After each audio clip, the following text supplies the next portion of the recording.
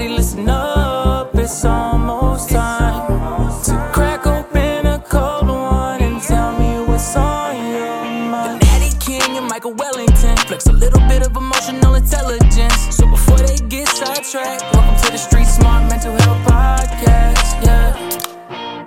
Well, hello again, everybody. To all of the veterans out there, thank you for your service. This is the Street Smart Mental Health Podcast. We are coming to you, as always, from the Lou Fuse Automotive Group studio. My name is Michael Wellington, and the man across the table from me is my tag team partner. Many of you know him as the Natty King. His name is Brandon McNamee. Brandon, how's it hanging, brother? Oh, it's hanging. It's hanging. How you doing? I'm doing great, man. I'm excited about today's guest. We've got a guy who now is securely in corporate America, doing very, very well, but he had a stint as a police officer in Ferguson, Missouri. And if anybody from the St. Louis area or the bi-state area, right, is familiar with Ferguson, they know that it's not the safest place to either live or be a police officer. Our guest today is Drew McClure. Drew, how are you? Thanks for coming in, man. Absolutely, guys. It's a pleasure to be here. This thing is top notch. Yeah, we want to make you feel comfortable. I think that your story is interesting in the sense that you were in one of the toughest neighborhoods in America. Maybe, and we'll get into this a little bit, maybe you realized that it was better for your own safety, better for your mental health, better for your physical health to change jobs. I mean, walk us through a little bit how you made the decision to become a police officer, and then did you choose to go to Ferguson, or were you assigned? No, so I chose to go to Ferguson. Ferguson was one of those ones where, and I'll back up because when I went through the police academy, there was a bunch of different options. You could go through the St. Louis City Police Academy, the St. Louis County Police Academy, and you were pretty much relegated to go to those departments, St. Louis City or St. Louis County. I went to an academy in St. Charles County, which was the Eastern Missouri Police Academy, and that gave you access to all the local municipalities. And so I sought out Ferguson. That was one of the places that I applied to specifically because, frankly, I wanted to make a difference. I didn't want to bust up high school parties. I remembered my experience like Baldwin cops and shit when we were in kids, like they're just breaking high school parties up, and that wasn't what I wanted to do. So I started kind of down that path for Ferguson. And you were like, how old you said? 21. Oh, so you 21. You were young and hung, ready to roll. Yeah. Yeah, I was a bouncer down on the landing for years. Oh, shit. And started... Were you at Sundeckers? Sundeckers. Is that right? Do I remember that right? Yes, Sundeckers and Morgan Street, if you remember those. I remember Sundeckers. Top-notch establishments for sure. there. Yeah. And did that job as a bouncer kind of pique your interest when you'd see the cops down there? Like, hey, do I want to join this team? It did. It was kind of like it was a realization that cops were humans. They were nice guys. They were guys that thought like I did. We had good conversations. I enjoyed the camaraderie about it. There was a definite parallel between that and my time as a football player and the camaraderie that you got, and I totally enjoyed that. Yeah, I would think police officers and first responders, it's a really special fraternity. And I guess, I don't want to say sorority, but it's a special group of people that, like you said, you're trying to make a difference. And, I just can't imagine, and Brandon, maybe, can you imagine going to work and knowing that maybe you won't come back from work? Like, what's that like? I mean, how do you, were you so young that it was kind of, were you green about it? Like, how does that work? Yeah, young and dumb, right? Mm-hmm. Young and dumb. No, but I definitely knew that was out there. My father-in-law is a policeman. I got married while I was a policeman. So, yeah, we knew it.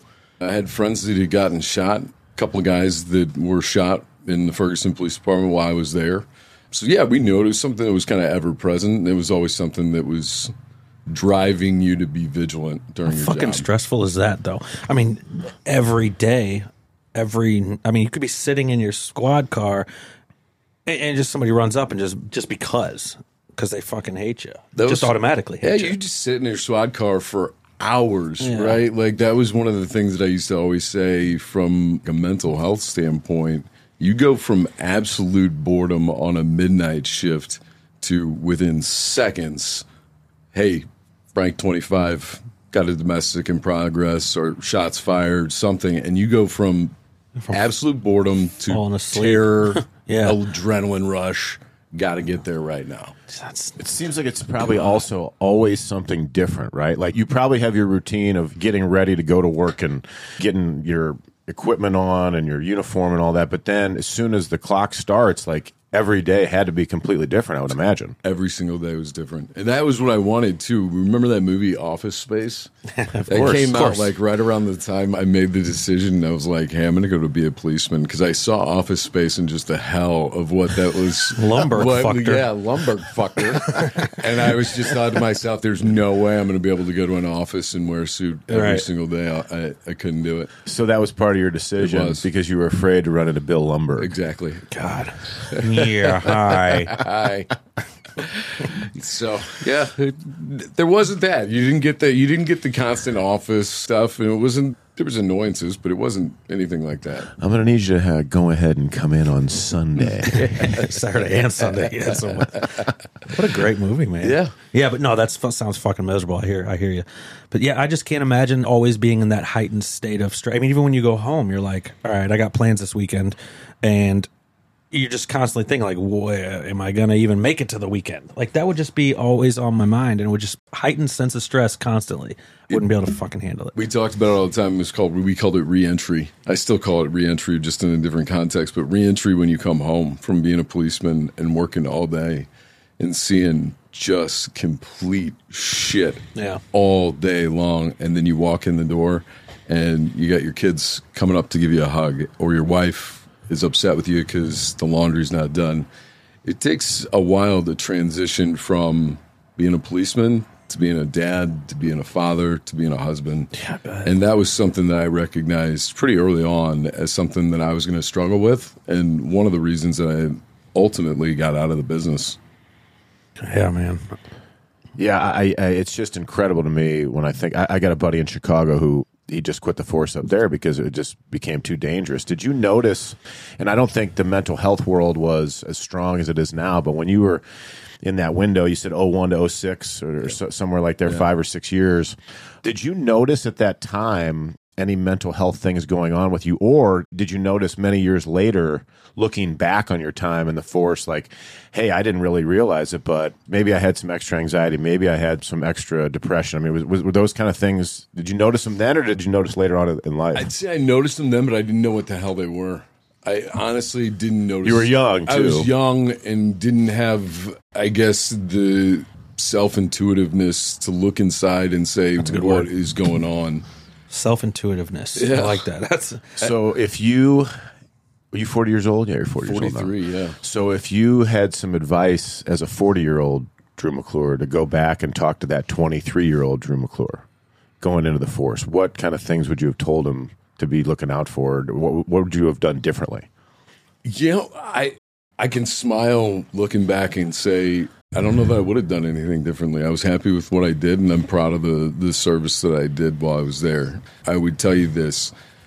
I recognized relatively late in my career that I was hardening, and I was hardening to a point that I didn't like. And I didn't understand that then, but I do now. And I think it's because you see everybody at the worst point of their life, right? Like, I don't know how many experiences you've had with the police department. You and I have personally had a couple with the police department. There's been a few run-ins. Yeah, a couple of them. But it's usually at the worst point in your life. It's the point where you're calling because that's the last resort. And so you see humanity at its worst every day, all day. I know you said you came hardened, but did you become like maybe desensitized to certain shit? Like, I lost my brother a couple of years ago, and it really hit me like really hard to where I feel like I'm almost desensitized to death now. Like whenever I see it, like other people go through it, I'm like, yeah, it happens almost in a way. Like does that kind of, and I hate to say that, I'm not saying I'm not sympathetic, but you know what I mean? Yeah. Like you just kind of. Yeah, they talk about it a lot. And, Cold up. Yeah, nurses talk about it too. Yeah, I fucking can't even imagine. Right? Oh my God. We talked about it when we were there. You got a sick, twisted kind of sense of humor, and that was the only way to kind of deal with it was to, holy shit, look at that. That is kind of funny, you know? Like, that's weird. He look fell how he fell. Yeah, look how he fell. That's like the fucking scene in Departed. Yeah, like, that's felt funny. She's like, you really should see someone, Francis. That's fucking funny. That you get hard. When you were in the force, Did they have any sort of programs to help police officers deal with their mental health challenges? Was that not a thing then? Do you still have friends that are in the force? Are they doing things differently now? I mean, what did that look like? I think there's more of an understanding that mental health is a real thing, and it's something that's necessary for these guys. When I was a policeman, I still was in the, like, we didn't talk about it. You didn't Really? talk about mental health. It was, yeah, he needs to take a couple of days off because he shot a guy, a week or two off, and you're back on the force. And that was pretty much it. There's been much more in terms of at least a focus on mental health for these guys moving forward because they recognize, I think, that it's important.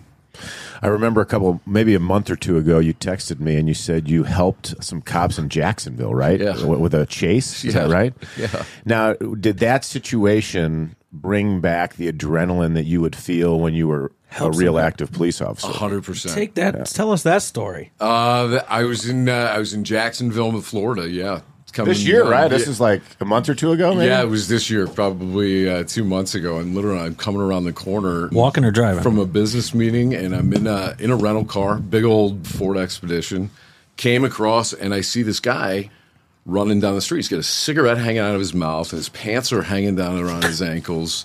And he's running, and he looks like he's in barefoot. And then as soon as I comprehend that, I see a policeman kind of coming around. So I got my Expedition and kind of wedged him in between a dumpster and my car, and they got him, slowed him down long enough for the cops to tase him, and unfortunately, his coconut bounced off the back of the rental car like a basketball, and they got him into custody. They thanked me for my time, and we moved on. That was that. So there's a lot of this talk the last couple of years about people wanting to defund the police, and I just couldn't disagree with that more. If you don't have safety, whether it's when you were in the force or just the story you're talking about in Florida earlier this year, like, how can you really feel good about anything? I don't get it. It's kind of like, what are you going to take?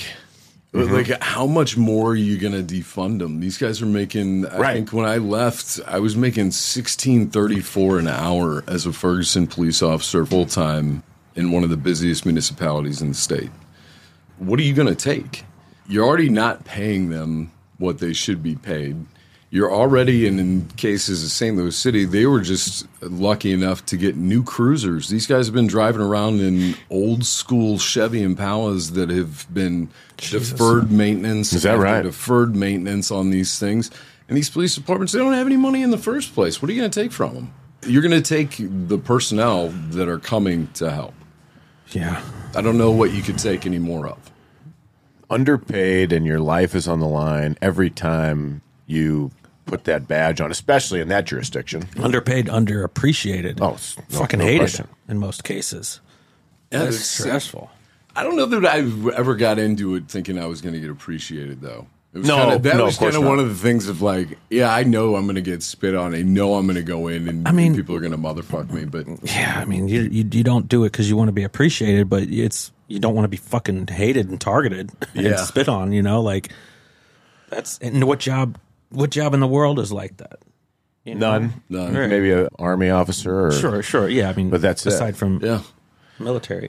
It's a strange thing that happens, too, because you got to go from that same situation from a policeman's standpoint of, hey, this guy literally was spitting on me, trying to kill me, trying to hurt me. I've just got him put into lockup. I've signed my papers. I've pulled out of the Sally Port. Another call is, hey, you got to go help this little girl who's just been beat up by her dad. Oh, and so you go from a bad case where you're fighting literally for your life to 25 minutes later trying to show compassion to a child abuse victim, and you got to lock up the father. That's a lot. And then you got to go home. And then you got to go home and do the laundry. Yep. Like, fuck that.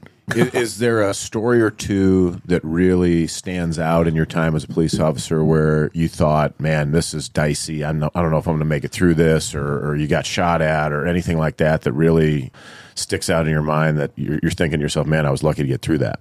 Yeah, I had some pretty close calls, and that kind of at the end of my career those were becoming more and more frequent. And I want to say toward the end of my career, I had two that were pretty close. And one of them was still to this day is kind of one of those nightmares that you always have that recurs. And it's It's one of those things where you think your punch is going to hit somebody and it's going to have an impact, and you hit them and it doesn't work. But that was what it was in real life. I was in a fight, literally for my life, myself, my partner, in a fight with a guy who was an ex-con. We were trying to lock him up, and he fought. He fought hard. He pulled both of our pistols out of our holsters, got them out of our holsters, and in the end, it was me and him just kind of rolling around in the dirt. With a lucky enough with a gun in who knows where. Yeah, guns loaded. Loaded guns. No both idea. of them out of the holster. He got them both out of our holsters, and we rolled around with him till the end and got him into cuffs. Thank God. It literally at the end of it was either he's going in cuffs or one of us is dead. Right. So, Man, Good Lord. That is sobering. Yeah. Fuck yeah. You don't know. You're rolling around. You don't know if you're going to hear a shot and get one on the belly and fucking that's it. Like, you don't know. Like, Yeah. Ugh. And you know, the funniest thing I remember about that now is the joke that we made with my buddy afterwards, because the first thing that started that whole altercation was he headbutted my partner, and he had cornrows, and my partner got cornrow burns in rows on his forehead, and we gave him shit for weeks that he had cornrow burns on his forehead. But to your point, that was how we dealt with that type of What else are you going to do? I mean, how else are you going to deal with it? Hey, let's make a joke about this, and we'll talk about it later.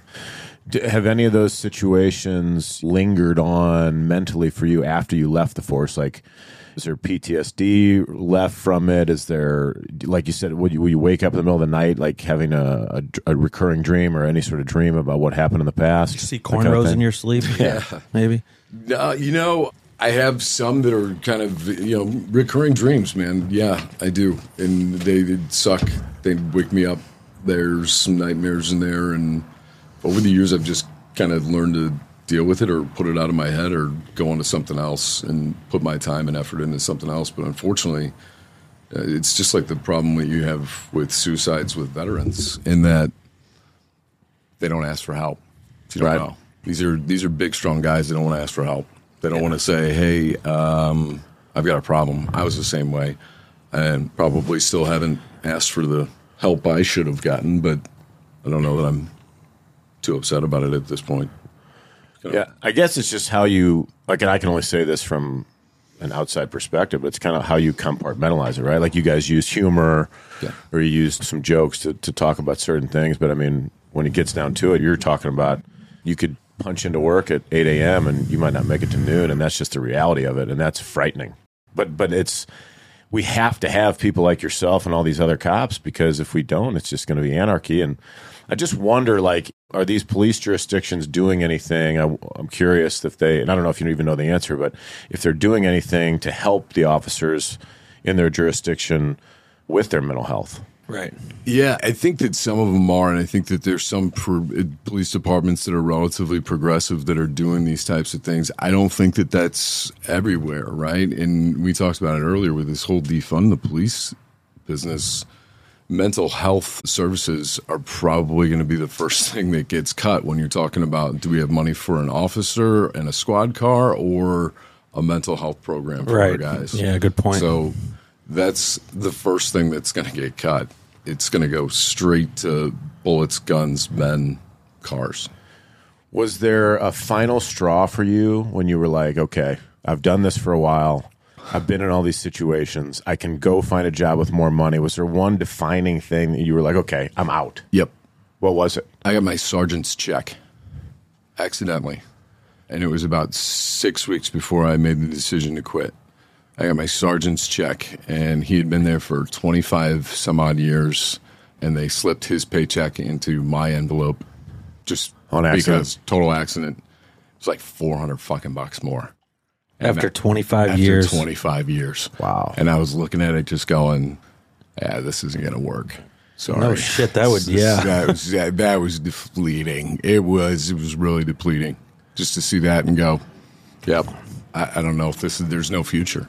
Yeah, and if there is, you're not going to be compensated all that way. It's crazy to me how police officers and teachers are just so underpaid.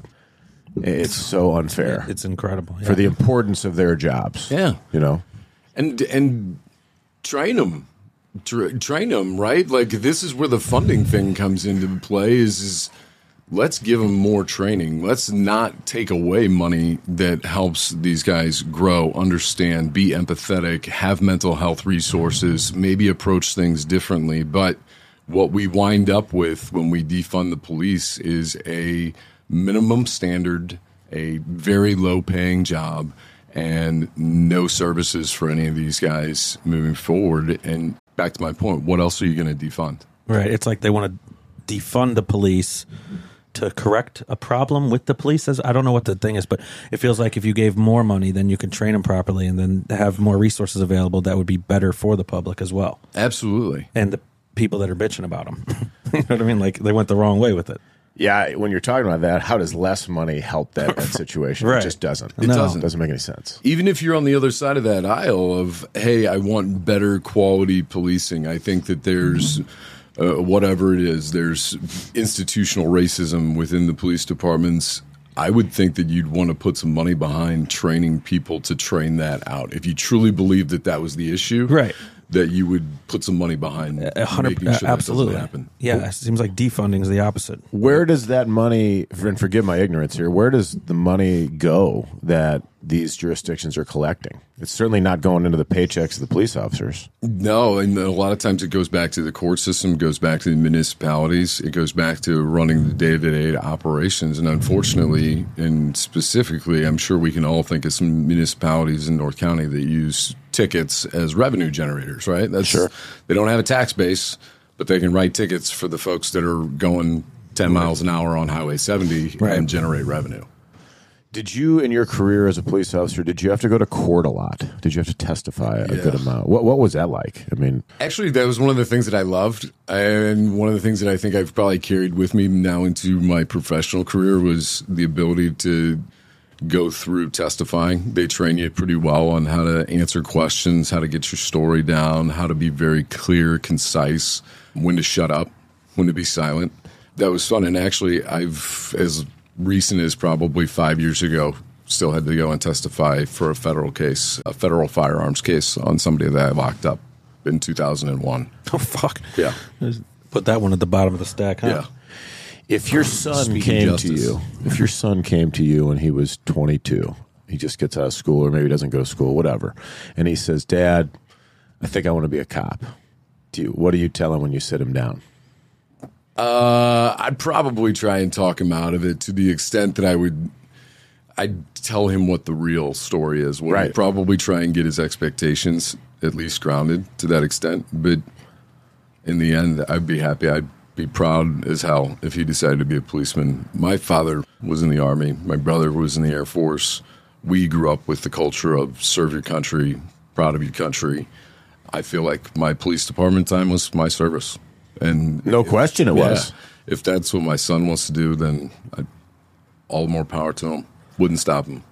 Yeah, I mean, I think it's always interesting when you have someone who's been there, like yourself. And I'm not saying your son's going to do that, but I think it's pretty cool when you have that perspective of, okay, this is what it's really like. You may have read some things or looked at social media and some things, but from your standpoint, you were in it. Yeah. And it's a family thing now, too. I mean, not to change the subject, but the son thing just hit home. I mean, you're talking about some of these policemen that you've seen on recent social media stuff that we had huge protests and problems about, that these policemen were wind up being exonerated, but their families have been fired from their jobs. Their parents have been fired from their jobs. A police officer in Atlanta who shot the gentleman out in a fast food restaurant. His mother lost her job just for being associated. Associated with him. It's tough for these guys nowadays. They're going to lose everything. And in New York State, they got rid of the law that allowed for police officers to essentially put the liability off on the police department to the extent that they are now personally liable should they have an accident or should they have a problem while they are on duty. They are now personally liable. Like if they wreck the car? Yeah, they wreck the car. You drive your car, you're a policeman, and you're chasing a suspect, and the suspect takes off. You turn your lights on, you wreck the car, you kill somebody in the course of your duties. You are now personally liable. They got rid of that rule in the state of New York. Jeez. Man, well, I know I mentioned my buddy in Chicago who just quit the force. As you keep an eye on it from a distance now that you're removed from it, do you think or do you worry a little bit that sometime in the future that we're not going to have enough police in all these different areas? Like people aren't going to go try to get that job anymore? Is that a concern I think to it's you? kind of happening now, isn't it? Yeah, I think it is. I mean, everybody, you drive down 70 right now, you see 4 or 5 signs for people begging for police St. officers. Peter's one above by Mid Rivers. Yeah, and I think that one, what's it say? Starting pay is like $16 an hour or $22 maybe. So it hasn't gone up Yeah, it since hasn't you gone did up much, has it? Shit. And that's St. Peter's, man. Those guys are that's a great police department with a great tradition, great history. All the ones out here in the St. Charles area, great professional police departments, all top notch. It's fascinating to me to learn kind of the details of it. Are there things that you would do differently now that you've learned? Obviously, we've known each other for a long time, and you know about the work we've done, things like Brandon and I have done with the podcast or other things in the mental health world. Are there things that you've seen and noticed in the last 4 or 5 years in the real world, quote unquote, that you would have done differently for yourself when you were in the force? Whether it's more exercise or just working on yourself a little bit differently. Yeah, absolutely. I think I would have taken better care of myself when I was in the police department. Like in what way? Physically, I was able to do it because I was young at that point. And so physically, I was coming off of being a college athlete, football player. It wasn't too much of a challenge. If I did it over again, I would have been in much better shape. And I think that would have put me into a better health state mentally and physically. Did you ever see, maybe you had a bad week where there was 4 or 5 or even more situations that were really intense? Looking back on it, did you notice, oh my Lord, like at that particular time, like I was really in a bad spot, but I didn't realize it? Yeah, I had a couple of, I remember there was a couple of weeks where I'd come home and my wife started to notice it, and I would come home and literally sit down. I remember at a kitchen table, shitty little TV on top of the fridge, and I'd grab a glass of, just a glass and a bottle of Bushmills. And that's how I... Self-medication. Yeah, that's how I fixed it. What is Bushmills? Whiskey. A little Irish whiskey. I got you, okay. And just that's how you decompress after a shift. And before you know it, that bottle's gone and you're still thinking about the same damn thing, and now you're just drunk. Now you're drunk thinking about the same thing, right. And it didn't go away. So I think I would say that was part of it. I kind of crawled into a bottle a little bit in dealing with the stress afterwards of trying to decompress, get out of it. I mean, I can only, and it's not a fair relationship, but I can only think of like the adrenaline that I would feel like competing in sports. And then you shift that to the adrenaline that maybe you would feel either getting ready to go to work as a police officer or when something's going down during your shift. Like I can't even, what's that adrenaline? Is that like riding the Screaming Eagle? I mean, what's that adrenaline like? Yeah, I don't know. I don't want to say I didn't think about it because it's stupid. You think about it because you should. I always used to say, like, people with no fear stickers, they're idiots, right? Like, you got to have some fear.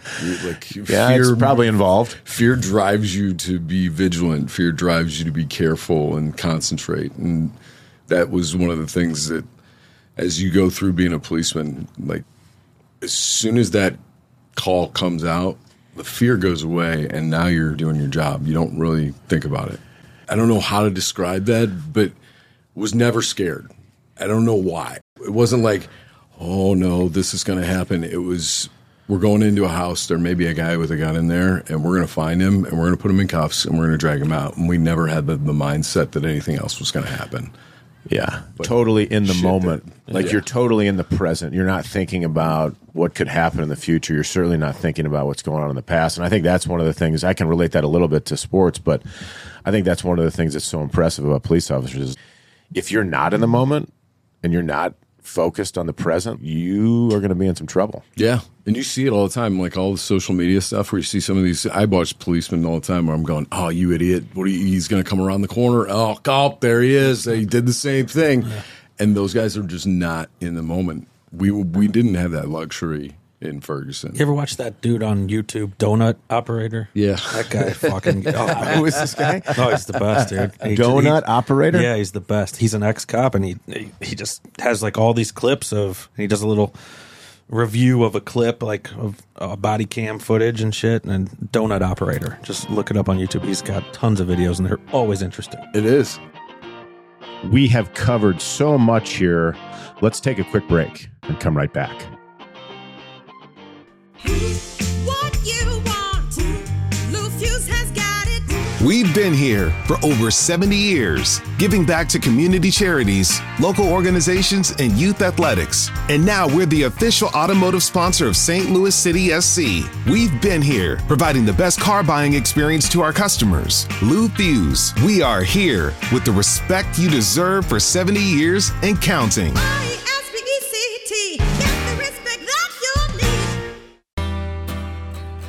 The Street Smart Mental Health Podcast is powered by Birdies for Bipolar. Birdies for Bipolar aids veterans and civilians living with mental illness by using golf as recreational therapy. For more information, check out birdiesforbipolar.org. That's birdies, the number 4, bipolar.org.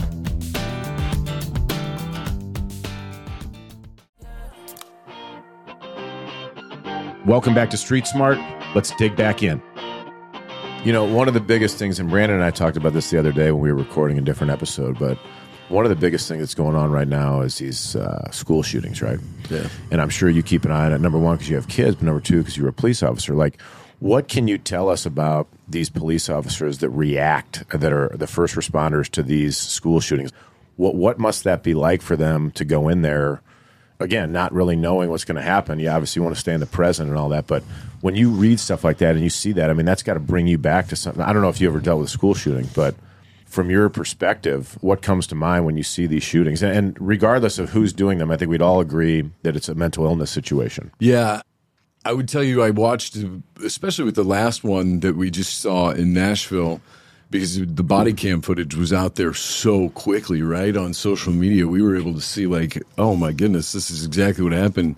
I think what you saw is exactly what I just described, and that is a guy rolls up, realizes what the fuck is going down, immediately runs to the back of his trunk, grabs his rifle, racks his round, gets a shooting team. You hear him at the door, I need three because 4 is a shooting team. He's got 4 people moving through the school, clearing systematically just to get to. Just went right to work. Went to work. That was it. Like, Tom Brady isn't thinking about Giselle at 4th and 2, right? He's thinking about how he's got to roll, and that's all these guys are doing. And I was proud. I mean, those guys. I couldn't watch it. I heard it was really pretty intense, and they did exactly what they were supposed to do. They did not hesitate, and they ran toward danger. That was cool. Didn't even think about it. Didn't even think twice. I read it was like 6 minutes from like the first shot or when they found out the perpetrator was on the campus to the time they got there. Now, to me, I love hearing that. I mean, you hate to see what happened, but the quickness, you feel like hopefully the response is getting faster. Do you think the response is quicker, or is it just kind of lucky? I think you're kind of in an area down there, conservative South. I don't know that they've adopted the defund the police or just kicked them out as much, and it looks like those guys were well-funded. They had decent equipment and were there quick, but as we say defund, I think we should also be saying, like, add minutes to responses, because that's what defund is. How much longer do you want them to That's take exactly what it is, yeah. to get there and help out? Because every time you scream defund, that's another minute, 2 minutes that it's going to take to get a policeman there or somebody there that can help. Yeah, it's mind-boggling to me to see some of the shootings. And Can't wrap your head around it. You can't. You can't. It's chaos, and that's the thing. I always think when these things happen, rational people try to put rational thoughts behind the reasoning behind this, and there's no rational thought or reasoning that goes into this, and that's where there's a huge, huge disconnect and a vacuum for bullshit arguments. I would argue that a school shooting is the highest level of mental illness. Yeah. Because no one in their right mind is going to go start killing children. I mean, that doesn't make any sense. None. So to see it happen so often, especially the last like 2 years or so, it just, to me, it's like tip of the cap to all these police officers who respond and who react, and I just have so much respect for them. I mean, nowadays, if I see a cop somewhere, it could be at a golf tournament, like I'll just say, hey, thank you for your service, because without these people, it would be anarchy, like you said, even more. It's thankless. It's the most thankless job in the entire world. And thankfully, everybody always asks, like, how are you a cop, or how are these guys still cops? Because they're driven to serve. They're driven to do what they're doing. They don't care about the thanks, and that's one of the things that makes them noble. They don't care about the money. They don't care about the thanks. They just, this is what they do. It's what's built into them, and how they are. It's the most selfless job, I think, out there. It has to be. Yeah. Can I ask, just switch gears for a second? What do you do now? So now I'm in medical, but I would tell you that I am in medical specifically because I still have that drive to help others. Sure, I still have that drive to serve and do something that has some nobility in it. And that's one of the reasons I do what I do. It's a lot more lucrative than being a policeman, and it's afforded me a lot of other things, but I still miss. So you kind of stayed with the service. you still in the service industry. I guess you would not call it a service industry. That's like a waiter, but you know what I mean. What is it like? I certainly can't relate, but what is it like when you do apprehend or secure a suspect and you put him in jail or you put him in handcuffs after a struggle? I mean, that's got to be a pretty good feeling. Yeah, it is, but that's when a lot of problems start. Right, is when they get into handcuffs. It's when some spitting starts. That's when messes in the back of the car. Everybody, right? When you get in handcuffs, the common joke is as soon as you put somebody in handcuffs, they've got to take a shit. That's every time, huh? Every single time. Do they say that? Every time. Every time. Just like everybody always says when you pull them over and they've been drinking. If you had anything to drink, everybody always says, "Yeah, I've had 2 beers." Watch that. From now on, every DWI video we'll start with, "Yeah, I had 2 beers." Nobody says, "Well, I had 11." Nobody starts with that. Nobody starts with 11. It's always 2 beers. That's when you know they're fucked up. That's when it. you know it's an automatic DWI. But He said 2 beers. You get into the jail too. You get a whole different host of stories and incidents that occur in jails. But so it doesn't end. It doesn't end there, but it is a pretty good feeling. It is, like, especially when it's what I talked about earlier, that the child abuse case. I genuinely enjoyed putting that individual in jail. Did you ever run into a situation where you're going into a heated scenario and maybe your mind turns to negative town? You start thinking about, oh, what if this doesn't go well? What if I don't get this guy or this perpetrator? Well, does that ever happen, or are you just so in the moment that, like, your focus is so locked in on what you're doing that you don't even think about negative town? No, because I was pretty big, so most of the guys, if they ran from me, they were probably getting away. Especially if I couldn't get anything to throw at them. But no, it was deflating. It was like you didn't do your job. It was completely deflating. When they'd get away, it was tough. It was an angry portion of the day. But no, I don't know that I really got to the point where it was like, hey, I miss that guy, and like losing a sale. Yeah, it's more instant and reactionary than anything. I guess it's just part of it. Like, sometimes people are going to get away. Sometimes you're going to get them. It's just so intense to me. Yeah.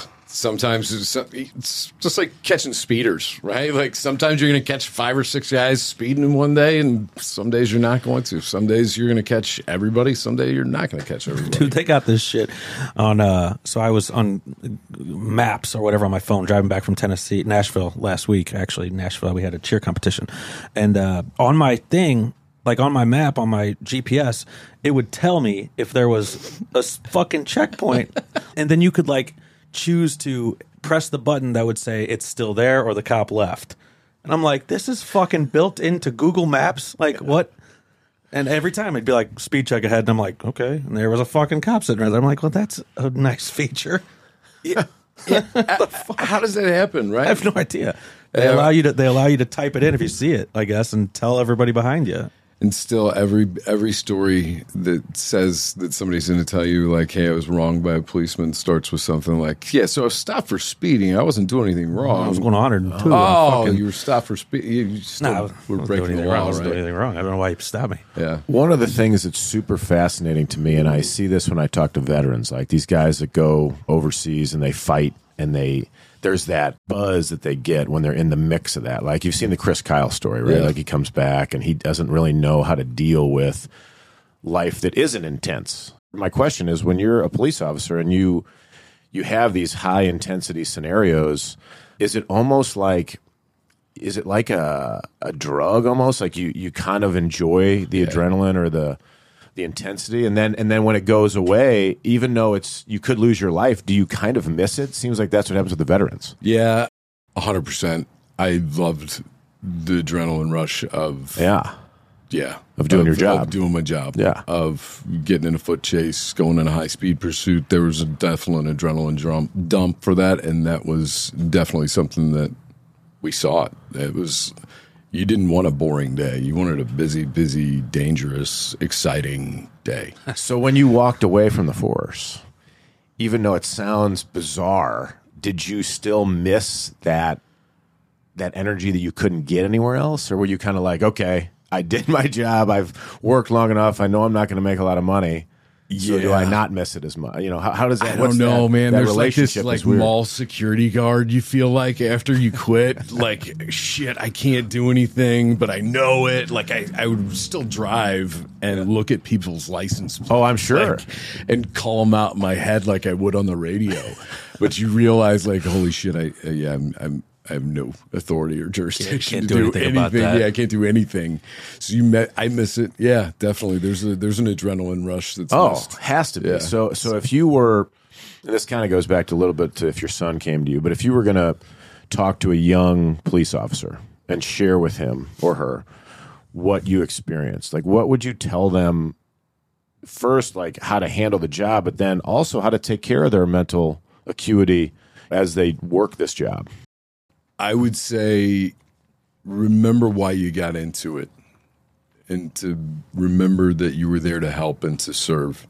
It becomes ridiculously easy, as I said, you see everybody at their worst point, to start putting a hard shell all over yourself to the point where you're not letting anything in and you're not letting anything out. So for those young guys that are starting, it's start to realize that you're seeing everybody at their worst and make sure that you can still go and see the good in people and remember why you started. Remember that drive to serve. That's important. And I think that when I got to the end of my career, I always said I got to the point where I was so tough, nothing really bothered me. I could see anything and I was unimpressed by it. It didn't bother me, or at least I didn't think it did. Fuck that. And I said, I'm starting to turn into a robot, and I didn't like it. How long did it take for you to get to that point? You said you worked for 5 or 6 years. Did it take a couple of years, or was it immediately like, okay, I'm going to be kind of prone to this? It was about the time I started thinking of myself as a salty old policeman, probably a year after, you got out of rookie status. People start asking you questions. You realize, like, oh shit, I'm actually pretty good at this, and that's when it starts, and it starts to build up because you know the answers to every question, right? You know the answers to all the problems. You're starting to figure it out, and that's where that crust starts to build. Does each jurisdiction have like a program for you guys, like whether it's a physical exercise workout or going to meet with a counselor? Like, is there any sort of organized? It wasn't when I was there. Really? There may be now, and I think every once in a while they'd pull. There was somebody that was physically unable to complete their job, i.e., you see them all the time, huge obese cops, right? Right. They couldn't put them on the street, so they started to get to the point where they had to develop some sort of physical programs, and that was starting to come into favor more and more when I left, as I was kind of out the door.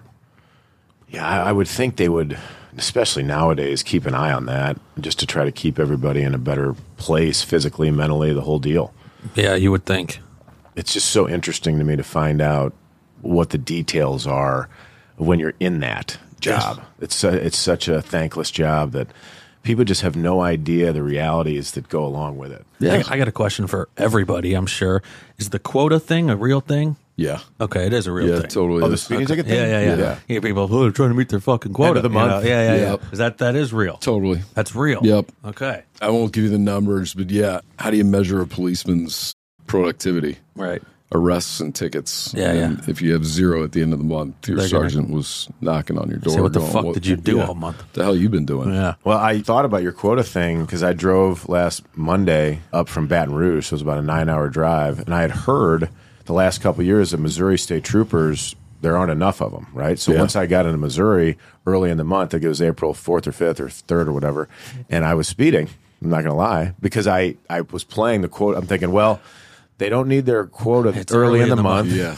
And I know they're understaffed, so maybe I can speed through southern Missouri easy. Yeah, it's hysterical too because you start to think about it like, oh man, these policemen are just like normal people. Like, hey, toward the end of their shift, they're probably more prone to let somebody go because they don't want to write the fucking paperwork and miss the ball game they're getting ready to go do, right? Like, you see some activity, like people are like, I don't understand why this policeman just drove right past us. I do because he's on his getting ready to go on his friggin' days off. He didn't want to fuck with a 4-hour report. Yeah, that's why he did it.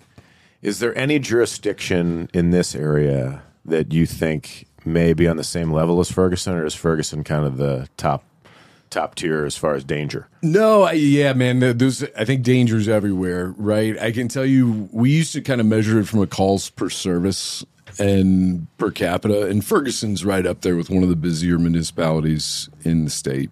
I think the year I was there, we probably had somewhere in the neighborhood of about 35,000 calls for service in that last calendar year, and for a population of probably 22,000 people. So Jesus, that's a fucking lot. That's up there. See, these are things people have no idea about. 35,000 calls. And Ferguson's not that big. No. If I'm not mistaken. I think 6 square miles Right. is about it. Yeah. Jesus. I mean, we had a guy on earlier in the year who got shot at the Quick Trip in St. Peter's at 8 o'clock in the morning. Brian Royce. Have I told you that? No. Yeah, well, we'll send you the episode. But this guy, he sells cars at Napleton Automotive. He's on his way to work. He stops at Quick Trip to get coffee at 8 a.m. And there was some criminal from, where was he, Indiana? Just cruising through with had somebody else, I think, in a car. He had somebody like almost held hostage. He shoots the guy we know. fuckers just getting coffee. In the shoulder. Just coming out, get a fucking cup of coffee. And takes his car. Leaves him for dead. And then he wound up, and I don't know if it was before, I can't remember if it was before that happened or after, but he killed a cop after, or in that I think it was time. Illinois. Yeah, just wild. And that was, to your point about different jurisdictions, that was in broad daylight at 8 a.m. in St. Peter's, where you think, well, Had a Quick Trip. Yeah. Like, Yeah, that's the thing, man. It's I made the joke earlier. I wanted to go to some place where it was busy, and I did. I sought that out. But man, this shit happens in Ellisville. This shit happens in Baldwin. These guys are all under. We have a Baldwin police officer that was shot and is currently in a wheelchair. And forgive me, I can't remember his name, but yeah, he's Baldwin guy just shot in the back on a traffic stop on like a random Tuesday. How does that work? I went to academy with a guy who's currently in a wheelchair and was shot just walking to his call. He's a policeman. He's walking to his call, domestic, walks literally up the steps. Guy pops out, fires a couple of rounds at him, severs his spine. He's in a wheelchair for the rest of his life. It's wild. You have your own experiences as a police officer for 5 or 6 years. And then I'm sure you've kind of alluded to it here that you keep an eye on police work around the city, around the state, around the country. Are there things that you do now that you're more in corporate America, that help you navigate some of the things that may have caused mental anguish in the past? Are there things you do now to help yourself stay healthy and be sharp? Yeah, I try and talk about it.